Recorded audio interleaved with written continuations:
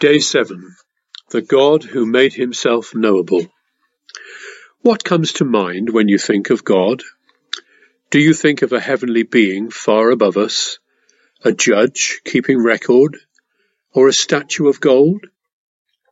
Do you think of God as aloof or personal, stern or compassionate, someone to love or someone to fear?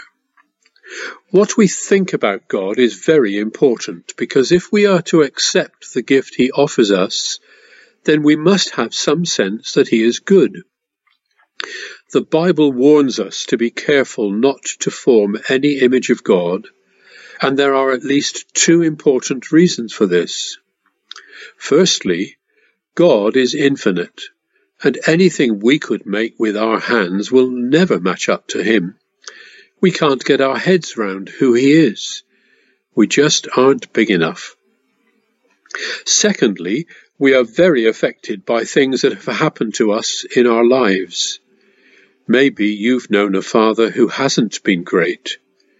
Maybe he's been distant, or perhaps too busy to give you time. Worse, perhaps he rejected or abused you. If so, then when you learn that God is your Father, your view of him will be affected by what you've experienced. Before he sent Jesus to live on this earth, God revealed himself in pictures that helped us grasp a bit about who he is. So we read of him in the Bible as a rock, a fortress, a shepherd. But that still makes it difficult for us to know him personally. You can't have a relationship with a rock or a fortress. But the gift of Christmas means we are not left to guess what God is like, because he stooped down to make himself known to us in a way we could understand, and most wonderfully of all, in a way that we could personally relate to. The Son of God took on flesh and became human, a man that Jews in the first century Middle East could see, speak to, and know.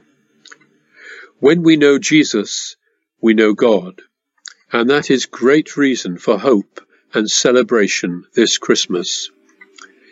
If you believe that God is far away, or that you could never know him, maybe it's worth stopping to think about where you've got that idea from. Is it from your experience, or is it from the Bible? Maybe look again, or for the first time, at one of the accounts of Jesus' life in the Bible, and see who this God really is. John chapter 1 verse 18.